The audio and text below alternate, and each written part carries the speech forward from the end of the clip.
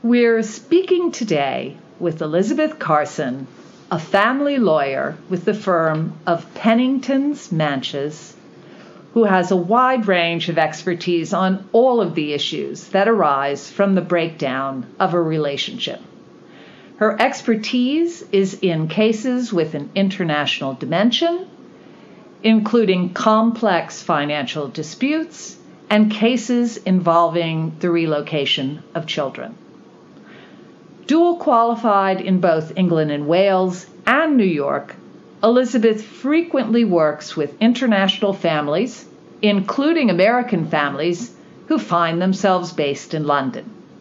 She has also advised clients on pre- and post-nuptial and separation agreements, and has an interest in new areas of family law, including surrogacy. She's a graduate of the Harvard Law School and a member of the International Division of the American Bar Association, as well as the leading English family lawyers organization, Resolution.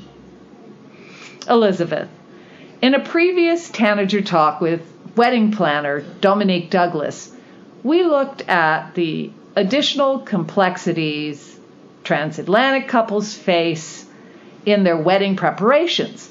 But in line with US and UK divorce statistics, sadly, we know a percentage of these transatlantic relationships will also experience a breakdown. And once again, the international dimension will add complexity. As an expert in both UK and US family law, I'd like to begin by asking you to set the scene and describe some of the most important considerations that come up when a transatlantic couple is involved in a divorce. Absolutely. Well, I should start by saying that I have personal experience in this area simply by virtue of being a part of a transatlantic couple myself. I met my British husband many years ago and moved to London, married him, and settled here. So some of the issues that I talk about with you today and that I advise clients on are also issues that I've had to cope with myself on a personal level. Turning to the three key considerations, I would say the first one is jurisdiction, and this is probably the most complicated one. And that's because many people don't realize that the United Kingdom, like the United States, is actually made up of multiple jurisdictions. So here in London, we're in the jurisdiction of England and Wales, but Scotland is a separate jurisdiction, and so is Northern Ireland. And in the United States, you obviously have 50 state jurisdictions, which generally set the law in relation to most family matters. So the other thing that comes into play in a city like London, where you have so many people from different backgrounds, is that you might have a transatlantic couple where you have an American spouse and they come here and they marry somebody who is an EU national from another country. And that means that there's yet another jurisdiction that must come into play. The reason jurisdiction is so important is that different jurisdictions can mean different outcomes when you're talking about divorce and financial settlement. England and Wales has a reputation as being one of the most, if not the most, generous jurisdiction in the world for non-working spouses, but the situation is very different if you talk about Germany or possibly some U.S. states. So very early on, people need to take advice about this issue of jurisdiction to find out what's the most advantageous place for them to issue proceedings if there is a potential divorce. Okay. And the second issue I would touch on is the issue of immigration, simply because people come to London, many of them as a spouse, and so they might have a spousal visa rather than having a permanent right to remain in this country or a British passport. And if that's the case, you have to look very carefully at the options open to them if they want to stay in this country after a divorce or a separation. And just giving a sort of real-world example, one of my colleagues' neighbors was an American, and she found that after her divorce, she went back to the U.S. on holiday and tried to come back into the country and was told that she couldn't return. And that had to do with someone neglecting to give her proper immigration advice when they were advising her on her divorce. So it's very important to look at those immigration aspects at a very early stage. And the last aspect, and I think this is really the most important aspect for families with children, is the consideration of what will happen to the children if there's a divorce or a family breakdown. Not only with which parent the children will be spending most of their time, but also is there a possibility that the children might relocate to live in another country and be separated from one of their parents. So. Absolutely. I'd like to drill down a little bit on this issue of children and immigration and custody. You've already described an example where someone was not able to return to the United Kingdom. Is it also possible that a parent could lose the right to work in the UK after a divorce?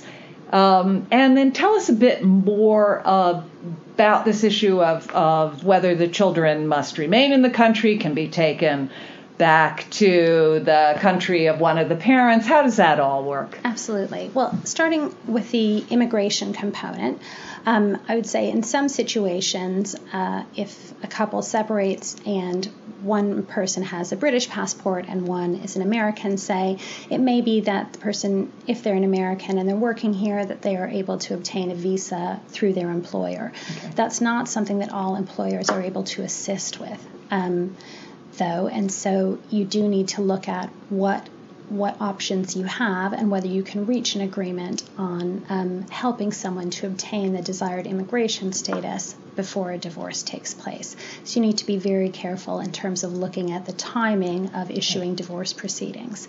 We've got a great immigration department here, and so if I do meet with somebody who is not a British passport holder and doesn't have permanent residence status, then I try and take advice from them very early on. Who wants to remain. And somebody then you wants fold to that remain. Into the... Exactly. I fold it into the advice at a very early stage. Exactly.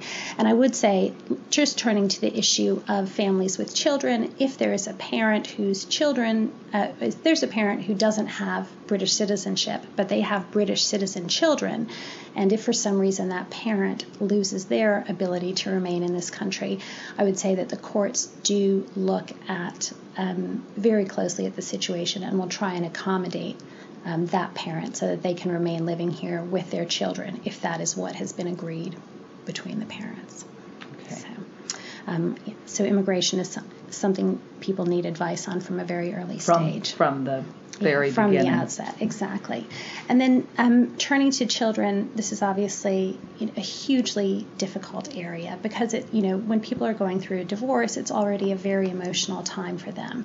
And if you add in then the component that they may not be spending the same amount of time with their children as they're used to, and that their children are really getting used to a new situation where they're not living under the same roof as their parents, that can be very difficult for everyone concerned. The starting point under English law is that both parents have what's called parental responsibility. So they must make jointly any decisions about three important factors for the children.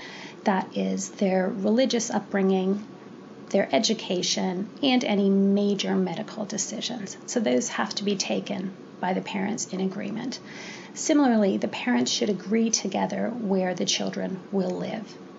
And if they can't agree, then they need to make an application to the court, and the court will decide that.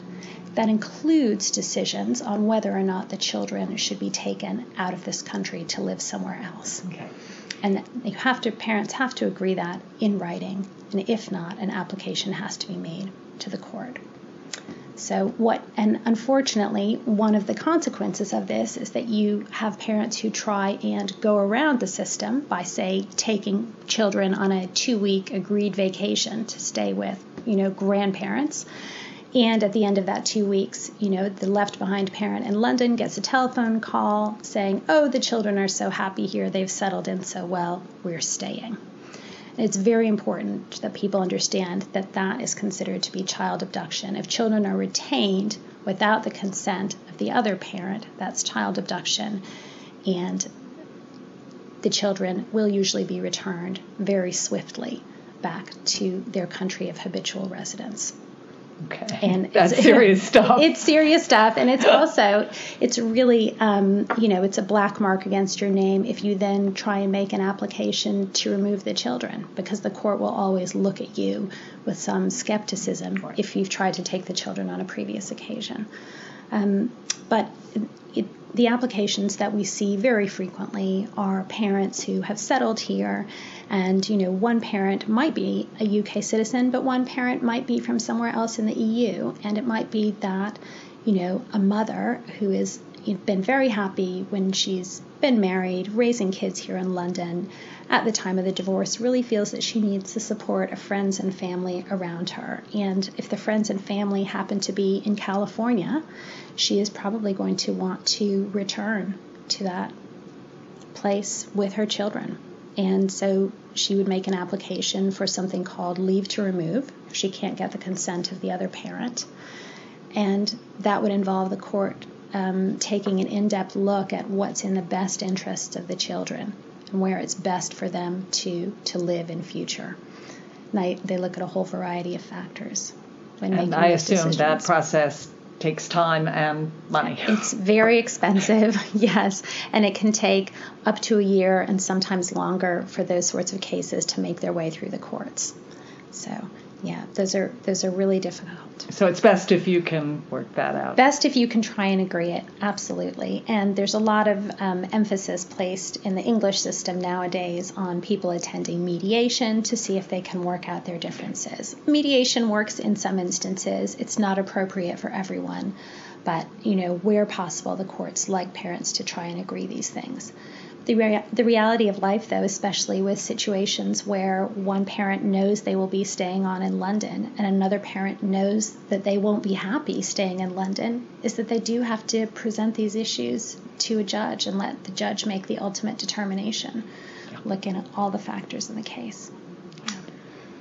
Okay, moving on to property. International families often have assets and properties in more than one country. What are some of the challenges in dividing these assets up, and when is a good time in the process to seek tax and financial advice? Great. Well, one of the things that we see fairly frequently is situations where people come in looking for advice and they have very little idea at all about how the finances have been managed. There's very frequently one person in the relationship who has taken all the decisions in relation to the finances, and that's just been their responsibility. And it's something that works very well for people when they are happy and working together as a team. When they're no longer working together as a team, it can make things very difficult because one person not only has to grapple with all of the, stress and high emotion that comes with the divorce, but also they have to get up to speed with the investments and where those are and what it means to be taxed here in the UK, and if they're American, the impact of also being, having the IRS look at your global income and assets. So there's a lot of very complicated things that people have to look at. I would say the first thing that we ask people about when they come in to see us is about tax, because we need to have an understanding not only of what the assets are and where they're located, but also how they'll be taxed. And if there are properties, will they need to be sold? And, the English courts always want to know what is the net value of the asset, not just what it's worth, because, in many cases, people have to liquidate their assets in order to fund financial settlements, in order to make sure that there's enough money for both people to go their separate ways and purchase new homes for themselves. So tax advice is something that we take at a very early stage. There's another peculiarity that happens in trying to ensure that financial orders are tax compliant from a UK and a US perspective, because in the US, for instance, alimony is something that is tax deductible for the payor, but it is taxed in the hands of the recipient, whereas in the UK, spousal maintenance is tax neutral. So we can draft our orders working with tax experts to make sure that they are tax compliant in the UK and in the US. That's something we work on. And And I would say in relation to the finances, it depends on the individual that we're working with. If we're representing somebody who's always had control of the finances, they generally have a very good idea of what's what, and they don't need the same amount of advice as early. But if we're working with somebody who really is coming as a novice to the financial side of things, then they need advice very early on. And we can put them in touch with people who can give them the sort of detailed financial advice that they need, and also help them with things like financial planning going forward. And thinking about things like, if it's somebody who is American but has raised children here, they might need to think about actually where do they plan to retire? Will it be in the U.S.? Will it be in the U.K.? And what resources will they need? Will they need U.K. pensions, U.S. pensions? How can the assets be divided to suit them best and to protect their interests? That's very helpful advice. Elizabeth, I want to conclude this Tanager Talk by asking you a really broad and open-ended question, which is, what have I failed to ask you about transatlantic divorce that you feel would be important for our listeners to hear? I would say something that people often don't think about, but is something that they can do to avoid future problems, is to think about entering into a prenuptial agreement. So it sort of ties in with the first point that you made about transatlantic wedding preparations. This falls into the same category as those other wedding preparations. It's something that you can enter into whether you're living in London and planning a wedding here, or whether you know that you'll be coming to London, is to think about entering into a prenuptial agreement that meets English requirements. It will have persuasive force with the courts here, and it can really prevent many of the difficulties that we see and many of the arguments over money that people have when they come to divorce. And I would say equally, if you have a couple who are working in New York and they know that they're going to be moving to London, and they already have a prenuptial agreement that they've entered into somewhere in the United States, they can ask an English lawyer to review that agreement to make sure that it's compliant with English requirements.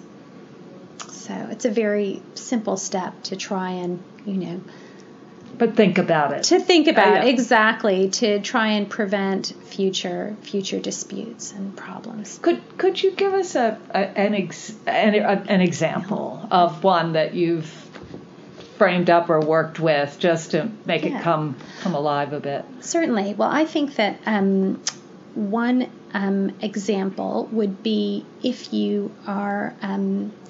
And this is something that happens particularly where there's a second marriage, is that people might have children from a prior relationship, and they would want to set aside certain assets and protect those assets for the children from that prior relationship. And with a prenuptial agreement, they can easily agree to protect certain assets and to set those aside for their children.